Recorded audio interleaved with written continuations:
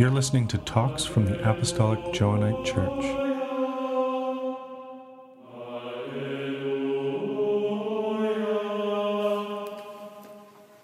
The Coptic Orthodox Church is one of the family known as the Oriental Orthodox churches, as distinct from the Eastern Orthodox. The Oriental Orthodox include the Copts, the Syrians, the Ethiopians, the Eritreans, and the Indians. The Eastern Orthodox include the Greeks, the Russians, the Serbians, and so on. The essential distinction between those two families relates to the Council of Chalcedon in 351. The Oriental Orthodox churches are not accepted as an ecumenical council. The Eastern Orthodox do.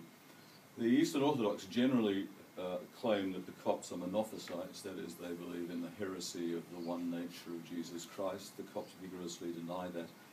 And it is a fight that has gone on for a very long time. There now seems to be agreement between the leaders of the Eastern and Oriental churches that the heresy never really existed. So we're moving happily towards something that might vaguely look like union.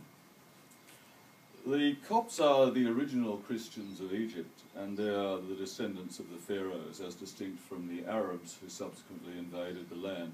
And they traditionally trace the origins of their church to the ministry of St. Mark in the years immediately after the resurrection. There's clear evidence that Christianity spread widely in Egypt in the 1st and 2nd centuries. Various scriptural manuscripts have been found, including a fragment of the Gospel of St. John, written in Coptic and dating to around the year 200. Fortunately, last year I had the opportunity of seeing it. It's in the Rylands Library in Dublin. So a Coptic church is for most Western eyes, a rather exotic-looking place. In normal times, that's what is known as the royal doors, which is a rather odd term in Coptic because there are no doors. The royal doors are closed with a red curtain outside the liturgy, but unlike most Orthodox traditions, during the liturgy proper, the doors are open. Outside the celebration of the Divine Liturgy, the altar in a Coptic church is normally veiled. The red veil is normally used throughout most of the year. The white veil is used at Easter time.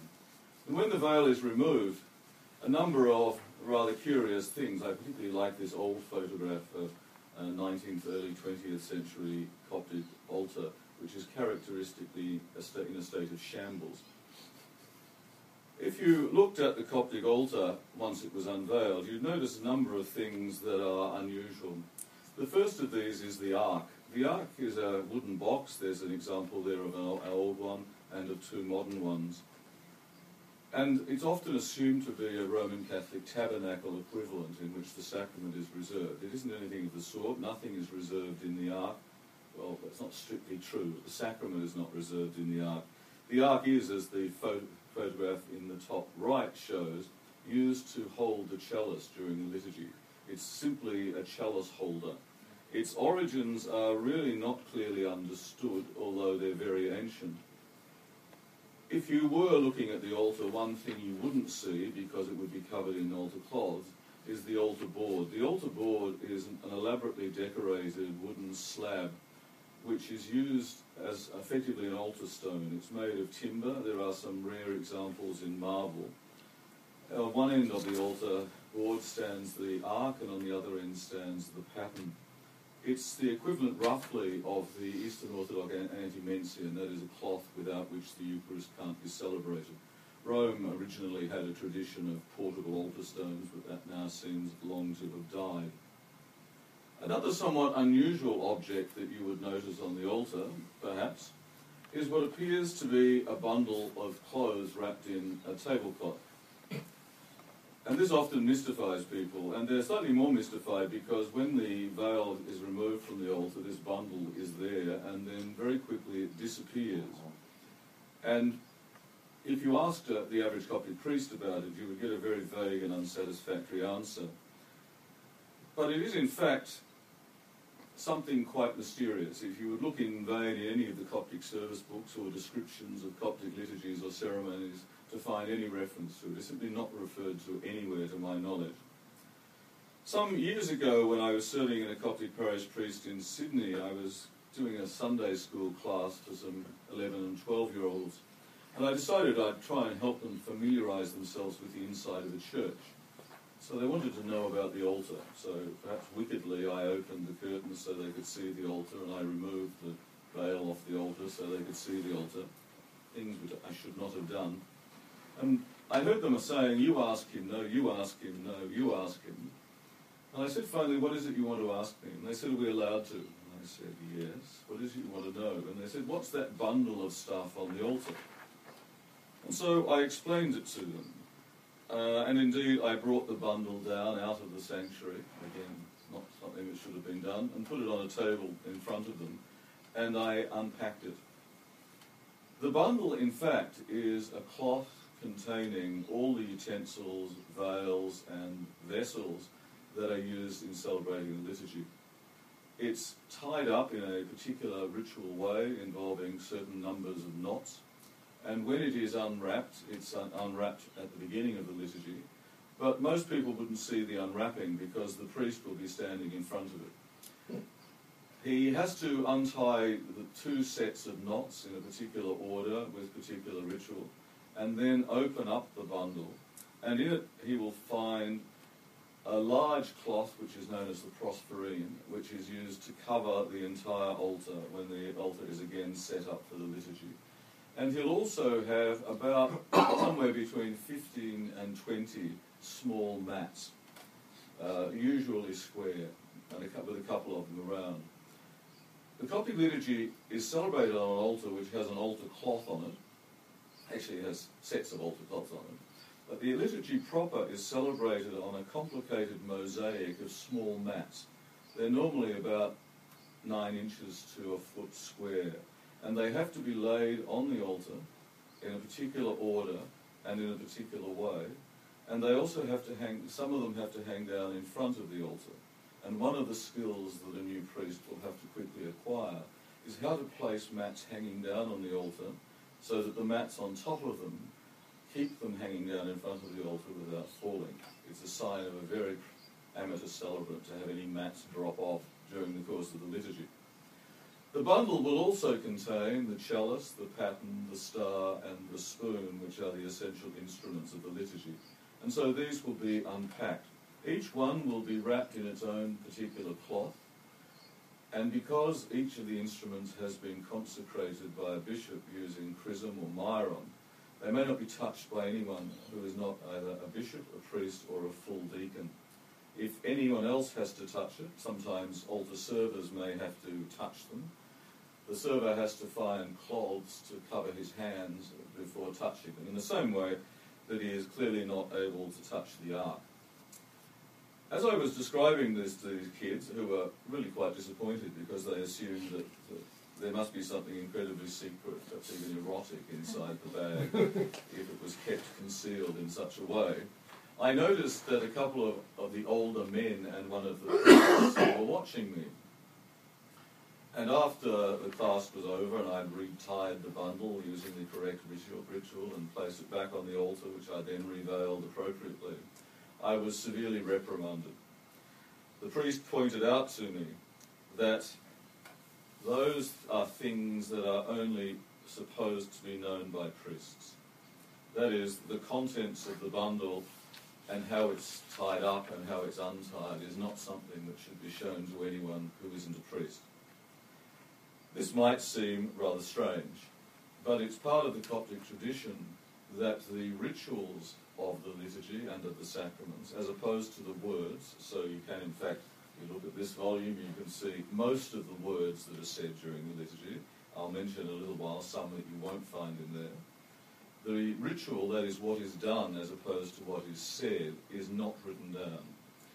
It should not be written down. There are a few people who have written it down, but it's not supposed to be written down because it is regarded as too sacred to be made accessible to people who are not priests or bishops.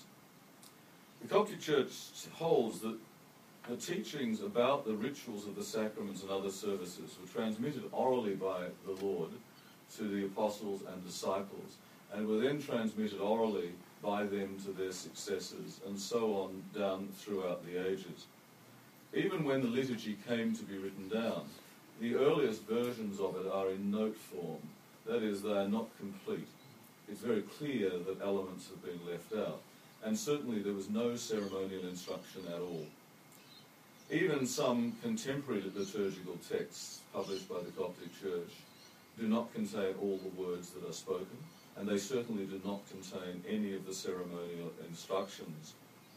Indeed, there was a set of prayers that must be said by the celebrant in liturgy that are not found in most modern versions of the Coptic liturgy, and which were originally not found in any of them, but were included in a volume with the exotic name The Book of Secret Prayers, which was only accessible to priests and bishops.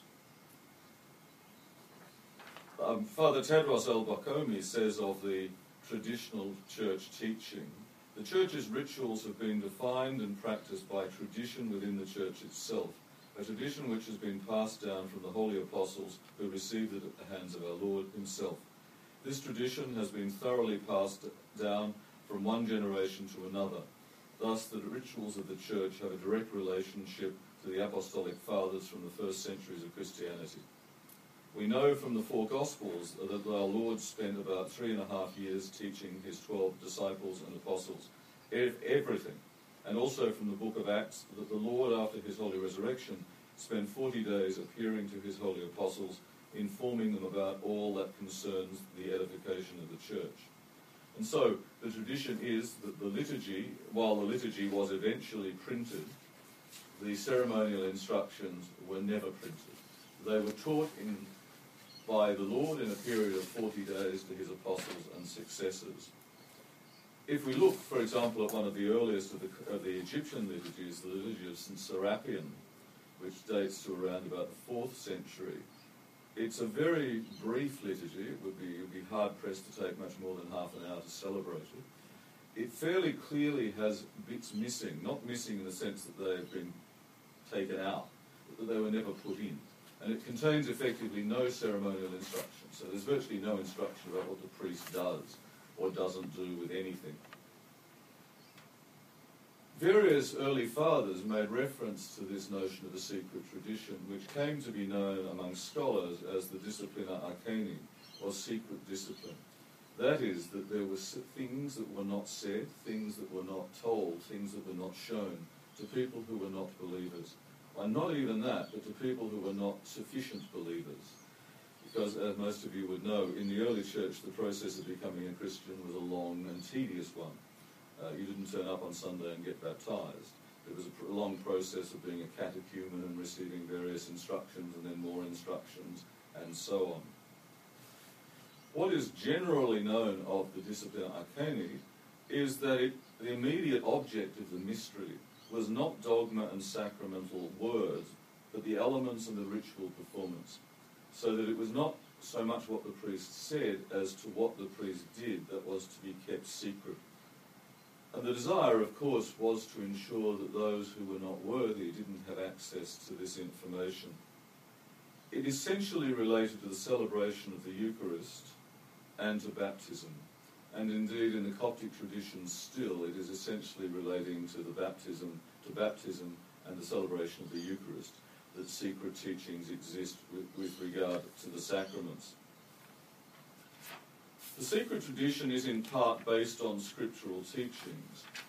Give not that which is holy to dogs, neither cast your pearls before swine, lest perhaps they trample them under their feet, and turning upon you, they tear you, as is reported in Matthew 7:6, while the practice in apostolic times is suggested by St. Paul's statement that he fed the Corinthians as little ones in Christ, giving them milk to drink, not meat, because they were not yet able to bear it. This is echoed in Hebrews, where the same illustration is used, and it is written that solid food is for the perfect, for them who by custom have their senses exercised to the discerning of good and evil. So there is a very ancient tradition, going back to the very origins of Christianity, of secret tradition. Most scholars concluded that the secret tradition can be traced back to the very beginning of Christianity, but that it does not appear to have been carried out with such strictness in the earlier centuries as it was immediately after the persecutions began. This may be due in part to the absence of detailed information with regard to the earlier period, But it's probable enough that the discipline was growing more and more strict throughout the 2nd and 3rd centuries on account of the pressure of persecution, and that when the persecution was at last relaxed, the need for reserve was felt at first, while the church was still surrounded by hostile pagans, to be increased rather than diminished. Likewise, most scholars conclude that after the 5th or 6th century, when Christianity was thoroughly established and secure, the need for such a discipline was no longer felt, and it passed rapidly away. This would appear to be the case in almost all areas of Christianity except Coptic Egypt. In Coptic Egypt, the tradition of secrecy did not pass away, and indeed it continued and became somewhat stricter after the Islamic invasions. The training of Coptic priests in ancient times was the responsibility of the bishop. There are various ancient texts which prescribe some of the knowledge required, specifically knowledge of the office of priest, and particularly the ritual requirements of the office. That most priests were illiterate, or later illiterate in the Coptic language, presupposed that most of the training was done by oral instruction and demonstration, which had to be memorized and replicated to the satisfaction of the bishop or the mentor appointed by him. Traditionally, the candidate for ordination was examined both orally and in terms of liturgical practice prior to ordination. But the tradition then developed that an unordained person was not worthy to have this knowledge, and accordingly it stopped being given to candidates for ordination and was given after ordination to those who'd been ordained to be priests. Following ordination, a Coptic Orthodox priest is not permitted to celebrate the divine liturgy or administer any of the sacraments until he has completed a period of instruction in the unwritten and secret tradition, which is referred to as the 40 days. Although it may be longer than 40 days, I suppose in the case of rather dim priests, or these days it's often very much shortened, particularly where priests may go to Egypt to do the 40 days from Australia or the United States. They will often not spend 40 days doing it. At the conclusion of the 40 days, and subject to the new priest satisfying the senior monk priest, who is his instructor, that he is competent, and thereafter and can celebrate the sacraments appropriately. So, what am I doing here? He will undergo what is known as the rite of receiving the sacrament, which in an interesting sort of way is a rite completing the priestly ordination. Because although a priest is ordained by priestly ordination, he can't function as a priest until he's undergone the rite of receiving the sacrament. And thereafter, he can administer all the sacraments of the church. The 40 days obviously refers to a number of biblical references, Moses being on the mountain, Jesus fasting, and Jesus teaching the apostles. The rite of receiving the sacrament requires that the new priest, having been instructed and examined and tested, celebrates the divine liturgy on 2 consecutive mornings under the watchful gaze of his teacher. These are 2 examinations. Assuming he passes, if his practice is deemed satisfactory, he then celebrates the liturgy alone again on the 3rd morning.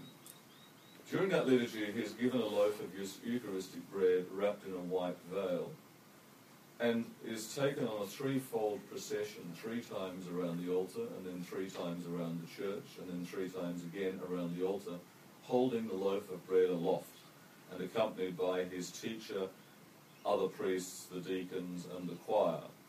And then, having received the sacrament, he can now celebrate the Eucharist and the other sacraments of the church. The rite of receiving the sacrament would normally never have been seen outside a monastery in Egypt, although I underwent it in Sydney in the church in which I had undergone the 40 days.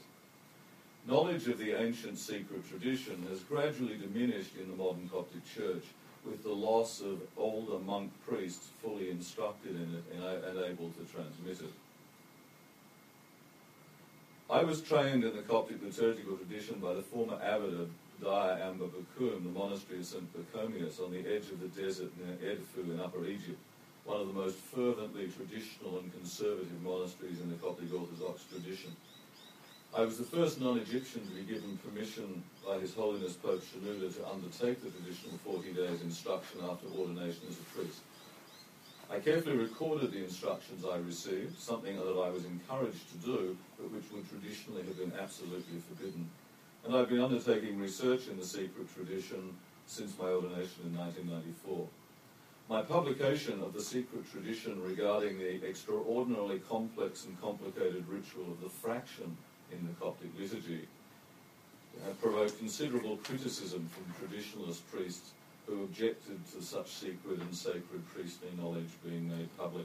In attempting to describe the Coptic ritual, a number of difficulties arise, not the least of which is the lack of a definitive account of the ceremonial of the Coptic rite in English, or indeed probably even in Arabic or Coptic. It's simply never been written down. There are a number of works, particularly from the 14th century, with such exotic titles as The Lamp of Darkness for the Explanation of the Service and The Precious Jewel of Ecclesiastical Science, which contains some information about the ritual and its ceremonial. The Coptic rite developed in widely different forms, and it appears to have been more or less standardized in around about the 15th and 16th centuries. Whereas in the West, relatively prescriptive rubrics or ritual instructions exist in most liturgies, and they can be read, so if you get a copy of the Roman Catholic Mass, it's easy to find the definitive and authorized version of the rubrics. No such thing exists, and I suspect no such thing ever has existed in regard to the Coptic liturgy. Even in regard to the text of the liturgy, it's not altogether clear, even in Coptic, that there is an official version, and there certainly is no official version in English. There are multiple versions in English which go back to 1604. The earliest translation was in 1604 into Latin, and there have been multiple translations into English. I've only listed the more ancient ones there. And yet, the rubrics themselves are absolutely essential to understand the liturgy. Indeed, one commentator, a Coptic bishop, said, "Every motion and or action during the worship, every action in and out of the Apostolic Orthodox Church carries with it high spiritual meaning, some of which may not be instantly apparent to everyone." So the question is, how would you find out what the secret ritual tradition was if you were not instructed in it?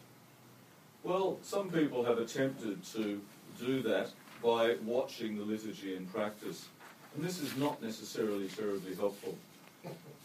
People have also sought to look at the liturgical books.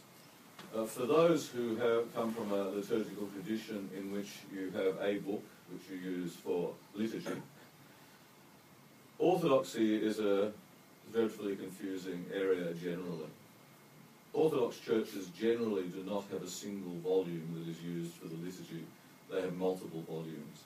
In fact, I was asked to sing Slavonic Vespers some months ago, and I said that I'm happy to try it if you bring me the service book, and the person who asked me to do it went away and came back with 8 books, each of them marked in separate ways. So unfortunately, he, being a skilled deacon, simply moved me from book to book and simply pointed at what I needed to do or say. But because there is simply nothing that could be a single version of Orthodox Vespers. The Coptic liturgical books include the Psalmodiya, which contains the verses of the symbols and various hymns, the Difna, which contains accounts of the saints, the Book of Contemplations, which contains again more accounts of the saints, the Horologion, which is the Coptic Book of Hours, generally referred to by its Coptic title, which is the Agbeya, the Euchologion, which contains the text of the Eucharist and the raising of morning and evening incense, the Book of Secret Prayers, insofar as that's still used. There's a large volume of a service book for deacons. There's a huge multiple volume lectionary, which is known as the Katamaros, which exists in forms in 5 or 6 or 7 volumes for different seasons of the year. There's the Synaxarion, which is what in most Orthodox churches would be known as the Martyrology. It's an account of the lives of the saints. There's the Mayama, which is another version of the Synaxarion. There's a book of homilies, which claim to be sermons written by ancient church fathers, which they're almost certainly not. and there are 5 or 6 volumes of the Psalmodiya, which are essentially hymns for chanting during the liturgy. So at any given service, you would effectively be required to have all of those available. Fortunately, in most Orthodox liturgies, the role of the deacon is far more important than that of the priest. And certainly in the Eastern Orthodox Church, and particularly the Russian tradition, a priest is essentially an actor subject to constant direction by the deacon. The deacon will in fact instruct the priest in what to do and point to what he has to say, and it's the deacon's responsibility to sort out all these books. Unfortunately, in the Coptic tradition, the role of the full deacon has effectively died, and it died out around the beginning of this century. The Copts refer to deacons, but what they're actually referring to are servers or subdeacons or readers or cantors who have no sacramental role at all. They're not, for example, permitted to handle consecrated vessels. They're not supposed to, although they all do, wear stoles of various sorts. And so we have this interesting version of a whole series of quite complicated texts. As I said to you, you might go to look at some attempts where people have tried to write about the secret traditions. Otto Burmeister published 2 works in which he managed to get some of the material essentially by watching and transcribing what priests did. Bishop Matthäus is the first Copt ever to have written about the secret tradition, but even in his volume, which is available electronically for any of you who want to look at it, and I've given you the reference on the handout, is not complete. He certainly leaves large sections out. I've written on the fraction in the Coptic Orthodox liturgy, which is also available electronically, and I've given you the reference there. And I've also published a work on these ritual traditions for the office of morning and evening prayer. Throughout the liturgy, a priest is supposed to be continually praying. And indeed, if a priest said all the prayers prescribed for the liturgy, a priest would have no time to do anything. In fact, Bishop Matthäus says this: from the time the priest enters the church, his continuous prayers begin, some spoken aloud, but many of which are prayed in silence. In this way, the priest is kept busy in prayer at every moment, lest his mind should wander to earthly matters.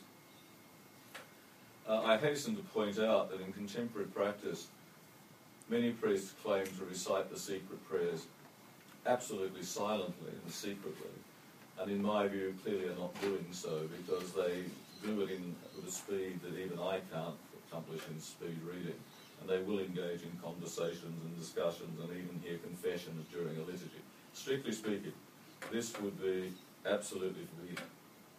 The process of teaching the secret tradition would normally be done by a priest, a senior monk priest, being given responsibility for taking on a new priest. In some cases where there are numbers of priests who have been ordained, it might be that one monk priest transmits the tradition to a number of priests. But the tradition strictly was one-on-one, teacher, pupil. And they would spend many days, probably 40, together, beginning in the morning and continuing through the night. And the priest-teacher would follow the liturgical structure of the liturgy in teaching the disciple. The Coptic liturgy, that is the Eucharist, cannot be celebrated by itself. It has to be celebrated in the context of a sequence of other services. And that begins with the service on the evening before, so that if I was to celebrate the liturgy tomorrow morning, at some stage this evening, preferably around about 6 o'clock, because the liturgical day begins at sunrise, I would have to celebrate a service which is referred to as the raising of evening incense. In some mistranslations, this is referred to as evensong or even vespers. It's certainly neither of them. There is a Coptic rite of vespers. The raising of evening incense is more correctly referred to as the offering or sacrifice of evening incense, because in the service, incense is not used for the purposes of perfume or fumigation. It is actually offered as a sacrifice, referring back to the Old Testament tradition of the incense offering. So the priest is offering incense, he is not simply sensing things. Indeed, he does sense things, but the incense is actually offered. I would then have to recite the hours that follow on from evening incense. If I was a very devout priest, I would stay up till midnight when I would recite a midnight office. Most priests recite the midnight office well before midnight or do so in the early morning. I would then have to rise early in the morning and say the remaining hours, and then offer the service of the raising or offering of morning incense, which is virtually identical to evening incense but with variant prayers. Only then can I celebrate the liturgy. So the liturgy can't be celebrated in a standalone form. It has to be celebrated in this whole context. And indeed, morning and evening incense can't really, there are some odd exceptions throughout the year, can't be celebrated without the liturgy following. So people have occasionally asked me if I would raise evening incense on an evening when I wasn't celebrating the liturgy on the following morning, and my answer has to be no. It is not an evening service, as for example Vespers would be. It is an integral part of the Eucharistic liturgical cycle. The new priest will, of course, attend the liturgy endlessly as celebrated by his mentor. So every day he will attend the liturgy celebrated by his teacher, who will instruct him throughout the liturgy. And gradually, as his competence is assumed to be increasing, the new priest will be given little bits of the liturgy to do. Initially, only the liturgy of the catechumens, so that everything up to the anaphora. He'll be trained then in several quite complicated aspects of the Coptic liturgy. I don't know why I keep saying particularly complex aspects. The Coptic liturgy as a whole is a liturgical, I'm going to say nightmare, but that's a nasty thing to say, an extraordinarily complicated rite. So there are three particular rites in the liturgy in which the new priest has to be instructed. The first is the rite of the prothesis. That is preparing the bread and wine for the liturgy. In the Coptic rite, this is done outside the sanctuary, and it's done before the liturgy proper begins.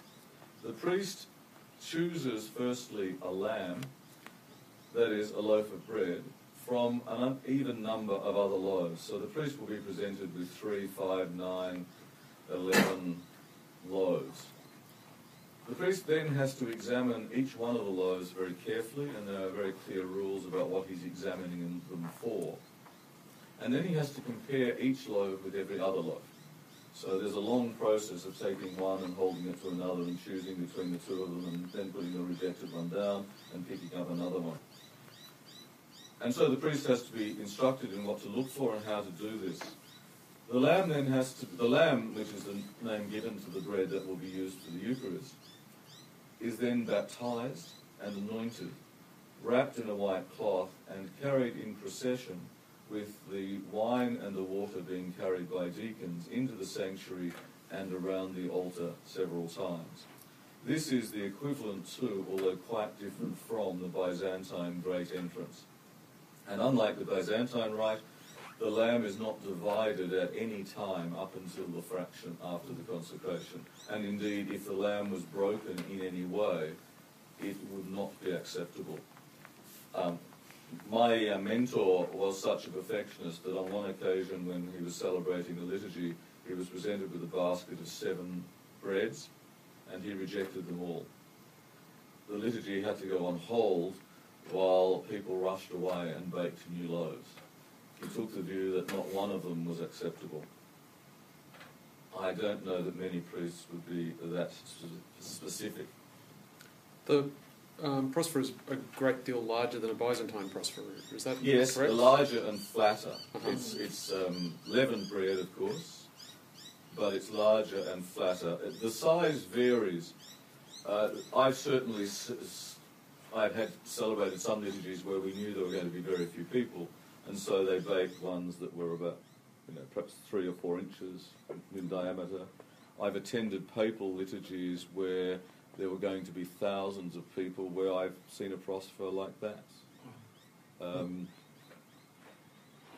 And remembering that there is only one, it must contain sufficient for all the people to receive communion. And it must all be consumed. Again, I have celebrated the liturgy on one notable occasion when I was assured there were going to be a couple of hundred people in the church. So large prosphora were baked. And in the Coptic tradition, wine is poured into the chalice out of a cruet. But the cruet must be completely empty, which is why churches have cruets in various sizes. You can't leave any wine in the cruet. And so they used one of the larger cruets. As the liturgy proceeded, like many Orthodox, the Copts are not noted for attending church from the beginning. People appear.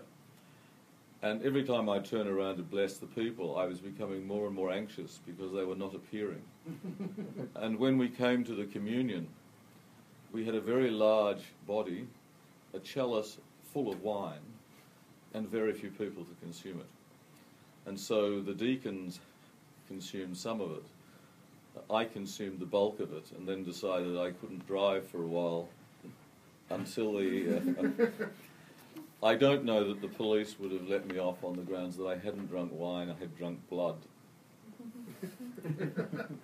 The priest must then be instructed in the secret rituals of the consecration. That is, what actions are done to consecrate the body and the blood. The chalice is in the ark, so the priest doesn't in fact hold it in his hands. He lifts it up by the rim. He does a number of very specific ritual blessings over both the bread and the wine, and then prays the prayer, which is what you're seeing with the two priests there kneeling. He says the epiclesis, that is the invocation of the Holy Spirit, which is the point at which Orthodox believe the bread becomes the body and the wine becomes the blood. So he must be able to do that perfectly. The next particular challenge... Greg, sorry, can I get you to back up a slide? I apologise. For those of us not familiar with Coptic headgear, so there's 3 examples there, or 2? No, there are 2. Yes, I apologise for headgear. There are 3 forms of headwear worn by priests, although these days there are only 2. A priest who is a monk will wear the white kamilavka, or cowl, which you can see on the right. Mm-hmm.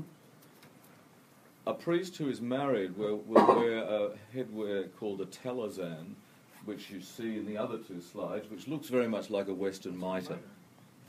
The difference, as you may be able to see on the slide on the left, instead of lappets or fanons, 2 little strips down the back, the talazan has a strip of fabric the same width as the talazan, which hangs right the way down to the ankles. Mm-hmm.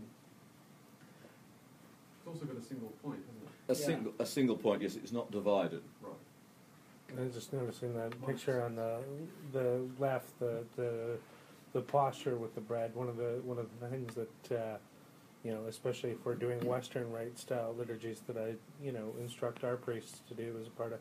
And for me, I'm a words of institution kind of guy. It's just interesting that it's the great schism within the AJC. Part of the idea of the anamnesis, that recollection is that you're also recalling that for the elements itself. Where we speak to the elements directly. Essentially, remember you are divine. Yes. By saying those words, and I just thought that that was the first thing I thought of when I saw the picture on the left, which is quite beautiful. And having a chat with the lamb. Yes. Yeah. The third piece of headwear, which is now virtually unknown, except when I'm around because I wear it. So I said for the monastic priest, he will wear, in celebrating the liturgy, he will wear a white version of the black cowl, known as the kamilavka, which he would wear normally. So monks wear the kamilavka all the time. Yeah. It's changed to a white one, and monks need to develop great skills in doing this because it's regarded as entirely unacceptable that a monk's head would ever be seen. And so he will have his black one on, put the white one over the top of it, and miraculously zip the black one out from underneath, without his hair being seen. The third piece of headwear is known as the shamla, and there really is no English translation. It is probably most easily thought of as like a Jewish prayer shawl.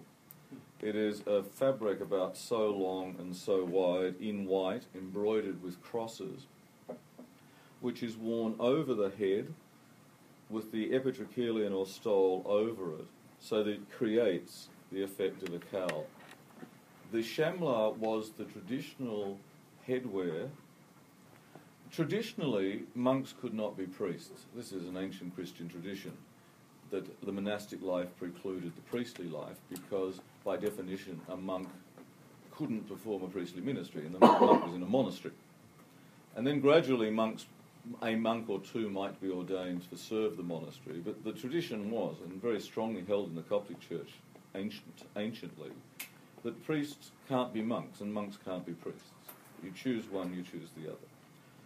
But in modern times, certainly, many monks are priests and many priests are monks. So initially, you would have had married priests wearing the telazar. You would have had unmarried priests, and the unmarried priest wore the shamla. So the shamla is a headgear for an unmarried priest. Now, the unmarried priest is expected to be celibate, although there are no vows to that effect. Unlike monks, priests don't take any vows at all. But the shamla is the distinctive headwear of the unmarried priest, of whom there are very few. I think I am the only one in Australia, and probably one of about 2 or 3 in the world. Under Pope Shenouda, the tradition was abolished. Not formally, it just became such that unmarried men were not permitted to be ordained. And so a man who wanted to be a priest would have to make a choice at some stage that he would either become a monk and be ordained, or he would get married and be ordained. And he had to make this decision prior to being ordained a deacon, because in Coptic tradition, as in all Orthodox tradition, deacons cannot marry. So once you've been ordained a deacon, you are not permitted to marry, and certainly priests can't. So you've identified these 3 forms of headgear, but the skufia that you're wearing is... Okay. The tradition in modern times, and there are many traditions that were introduced by the last Pope who died recently, Pope Shenouda. The Copts have a habit of saying, this is what the Church has done from the beginning. Well, it's very easy to show that there's nothing of the sort. So Pope Shenouda required that priests' heads were covered at all times. Not monks. Monks' heads are covered at all times, but he introduced a rule that said all priests' heads must be covered at all times. And so there was a Coptic clergy hat which priests would wear outside. They then took to wearing those inside, and they then took to wearing things like this, which is just more comfortable. But it's certainly not ancient tradition. Photographs from the 19th century showing Coptic priests show them with their heads uncovered, including monks, although it was more common for monks to keep their heads covered. So a few of us will wear these sort of almost as an act of rebellion. Most Coptic priests would wear, I haven't brought my hat, it's a round hat, a round hard black hat, not the stovepipe worn by Greeks and Russians, but a round hard hat, which is normally now worn both outdoors and indoors. And it's used in conducting services as well. Not the liturgy, but in raising morning and evening incense and other services. But it was interesting. It makes me feel like sometimes the folks in the West are slackers, because you mentioned that, in order to do a service for a particular day, of course, it begins, in the evening. But the idea, at least, where I come from, and the meager training I had, is that the evening before is the same as the day following. Oh, that's right. Yes. Feast-wise, yeah, yes. Around the clock. So I mean, if you. You could, after Vespers, you could do a liturgy for a particular feast day in the evening, and it would be the exact same thing. But you didn't have to do anything else to do it. You could just do it, and that was it. And certainly, in that tradition is kind of universal. If you look at the Easter Vigil versus Easter Sunday, but I've always found that kind of handy.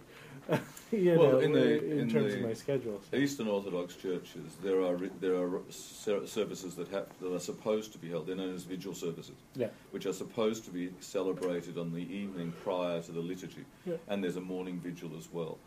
I think particularly in Western countries, many Orthodox priests appear not to do them, or do them silently. And remember that Roman Catholic priests traditionally were required to read the hours. Yeah. And but they were required. That was not as a prerequisite to the liturgy. That was what they were required to do that daily. Yeah. But they certainly would have done it as a prerequisite to the liturgy. The final particular complication for the new priest is the secret of the fraction. The Coptic bread, as I said to you, is unbroken, untouched prior to the consecration. At the words of institution, a slight break is made of it.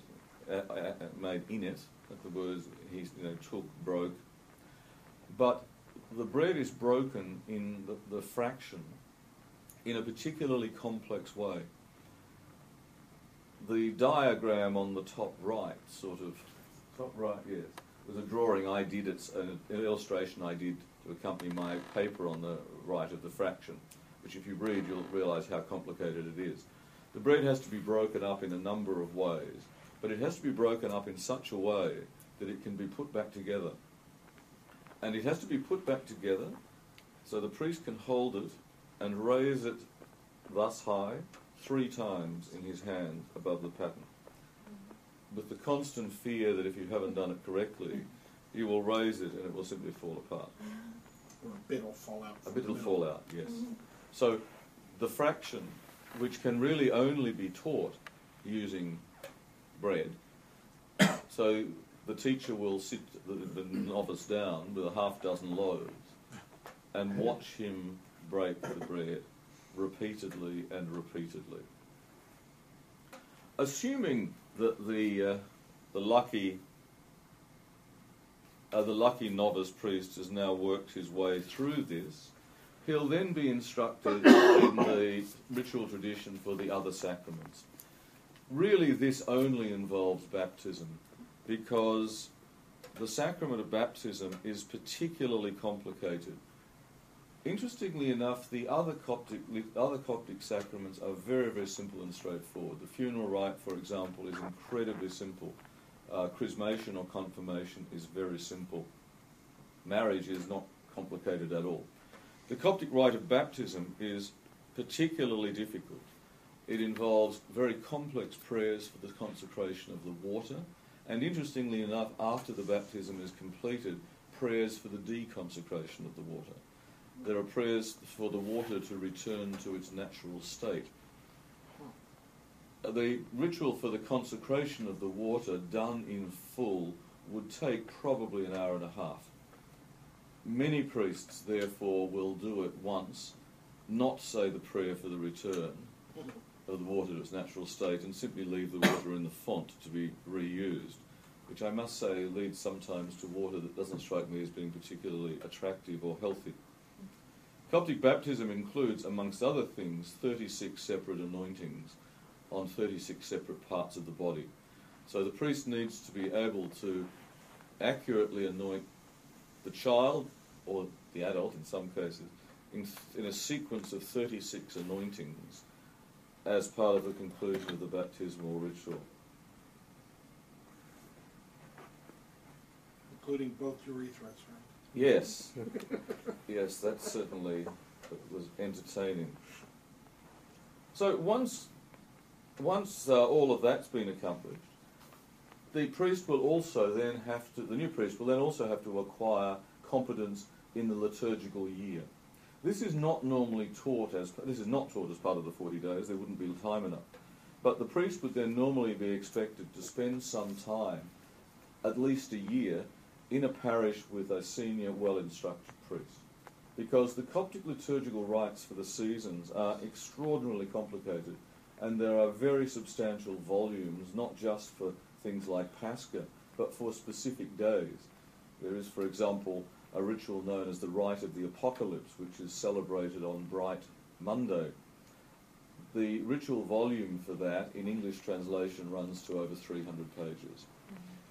And the liturgy itself would take at least 3 hours and involves an extraordinarily complicated series of readings and the lighting of 7 wicks in oil with associated prayers. So presumably the priest eventually will be able to do all of this well. The Coptic rites for Good Friday, Holy Saturday and Pascha are most extraordinarily beautiful, extraordinarily lengthy and incredibly complex. And unfortunately in many churches now have been seriously simplified, both because priests find the complexity of the ritual tedious and because most people won't attend. I seem to remember a Good Friday would normally start at about 6 a.m. and would end slightly after midnight, but you would have to be back in church at 6 a.m. the following morning for another 12-hour day.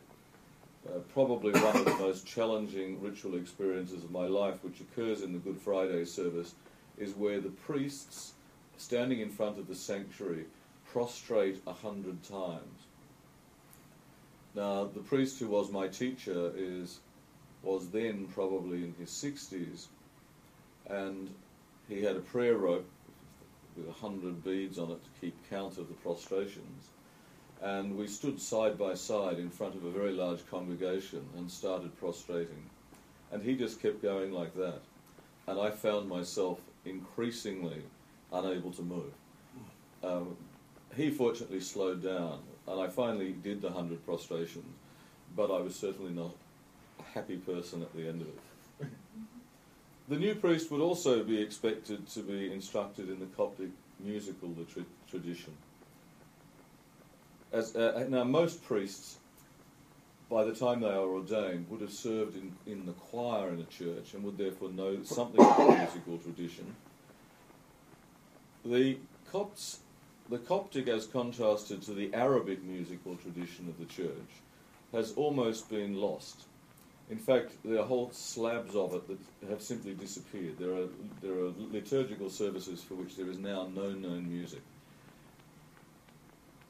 A lot of the music in Coptic churches these days is, strictly speaking, not Coptic music, it's Arabic music.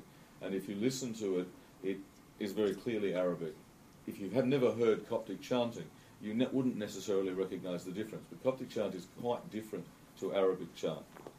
The musical tradition was almost lost, and it was kept alive into the early 20th century by blind cantors. The tradition was that the men who led the choir in Coptic churches were blind and learnt the music that way. There were two men, two ethnomusicologists, Ernst Newland Smith and Ragved Mufta, who wandered around tape recording the last of the blind cantors, and they reconstructed as far as they could the Coptic musical tradition. And so it is now possible to hear Coptic chants sung by professional choirs. The only musical instruments permitted to be used in the Coptic liturgy are, oddly enough, the cymbals, you can see a pair there, and the triangle. I couldn't find a photograph of a triangle. That might sound odd, but some who are well trained in Coptic music can create absolutely magical sounds with a pair of cymbals and a triangle. Clearly, in times past, the Coptic musical tradition involved other instruments. There are references in ancient texts to all sorts of other instruments being used. But the Coptic position now is the only instruments that have ever been used are the cymbals and the triangle. Happy to note they probably skipped that whole guitar folk math thing, which is probably good. Yes, that's never, terrible. Yes, absolutely never done, no. Right. Though there is evidence that at some stage lyres were used in Coptic instruments, so you would have had stringed instruments, but not Right. the sort of kumbaya variety. Thank God. Yes. Yes. Now, I appreciate that what I've said may have disappointed those who expected more exciting revelations about some secret Coptic tradition, so let me address some of those possible issues. It is often claimed that there is some secret theology taught secretly, particularly in Coptic monasteries in remote places. There's no evidence known to me of any secret Coptic tradition, although claims have existed and long been promoted. For example, Helena Petrovna Blavatsky claimed that one of her teachers was the otherwise unknown Copt Paulos Metamon. Various odd organisations have claimed to have access to secret teachings from within the Coptic tradition and to have found, sometimes with obscure references to the great catechetical school of Alexandria, the teachings of esoteric Christianity in the deserts of Egypt. Coptic theology has always been extremely conservative. Indeed, it could be said that for many centuries there was no Coptic theology. The Church lost its tradition of theologians and theological schools after the Muslim invasion. And so there are whole centuries where there really is no Coptic theological writing at all. Even today, the level of theological education required of candidates for ordination could best be described as that of a mid-level Sunday school teacher. There are Coptic theological colleges, but they would not be called Coptic theological colleges by the average theological college. In modern times, Coptic theology has been far more influenced by American Protestants than by any other source, including Orthodoxy generally. The influence of Protestant missionaries in the late 19th and early 20th centuries have been considerable, particularly under the late Pope Shenouda, who reigned from 1971 to 2012, an extraordinarily long period. An almost fundamentalist Protestant approach has been the norm, and any attempt to express alternative views has been subject to strong opposition. Coptic monasteries are regularly visited by hundreds, if not thousands, of pilgrims. If any unusual, let alone unorthodox, secret teachings were being offered, this would have been quickly made known to church authorities and would have been enthusiastically suppressed. There have been some controversies regarding particular theological teachings in some Coptic monasteries, most notably in modern times in relation to the monastery of St Macarius in the Wadi al-Natrun and the teaching of its late head, Father Matta al-Miskin, better known in the West as Matthew the Poor. His teachings about some matters, particularly the Orthodox doctrine of theosis or divinization, brought him into conflict with Pope Shenouda, and both Pope Shenouda and Metropolitan Bishoy, the secretary of the Synod, published denunciations of Matta al-Miskin, although never referring to him by name. They said interesting things like, "There is a monk who teaches wrongly," and everyone knew to whom they were referring. Secondly, the publication of, inter alia, the Nag Hammadi text has led to some claim that perhaps within remote Coptic monasteries a secret Gnostic tradition continued. Again, I've seen no evidence to support this. There certainly are elements of contemporary Coptic theology which might be attributed to some Gnostic influence, notably a sort of dualism or Manichaeism, contrasting things spiritual from the world, the flesh and the devil, and a somewhat morbid pseudo-asceticism. This seems much more the product of 19th and early 20th century Protestant influences than anything more ancient. Third, although there was obviously a Coptic folk tradition of magical rituals, relatively recently popularised in ancient Christian magic, Coptic Texts of Ritual Power, a wonderful title, the use of the term Coptic to imply that such traditions had a formal connection with the Coptic Orthodox Church is simply wrong. In the same way that claims, for example, that Sicilian folk traditions are formally associated with the Roman Catholic Church, or Greek Orthodox traditions about the evil eye are part of Greek Orthodoxy. They are simply folk traditions. Ancient Christian magic was largely old news. It had been preceded by the work of people like Winifred Blackman in her book The Fellaheen of Egypt in 1927, and Ethel Dryer's Water into Wine in 1956. The extent to which rituals from the Pharaonic era were carried over into Coptic Orthodox tradition and more or less Christianized remains a controversial topic among scholars. There are scholars who have explored aspects of Coptic ritual that appear to be inherited from Pharaonic times, but there is a fierce debate about this. Finally, there have been and there are what might be thought of as secret, as in the sense of now forbidden and therefore not to be discussed, Coptic religious rituals. The three most significant such rituals were prohibited in the reign of the last patriarch, His Holiness Pope Shenouda III. They were the rite of the lifting of the mat, the rite of Abu Tabu, and the rite of the jar. and I thought for your entertainment I would talk about these by way of conclusion. The rite of the lifting of the mat, now absolutely forbidden, was based on the popular belief that on the 40th day after death, the Archangel Michael weighed the good and bad deeds of the deceased person, after which he or she was assigned to their post-mortem state. The title of the ritual refers to the custom of removing the mats on which the mourners sat. Traditionally in Coptic funerals, people sit on mats, the mourners sit on mats on the floors.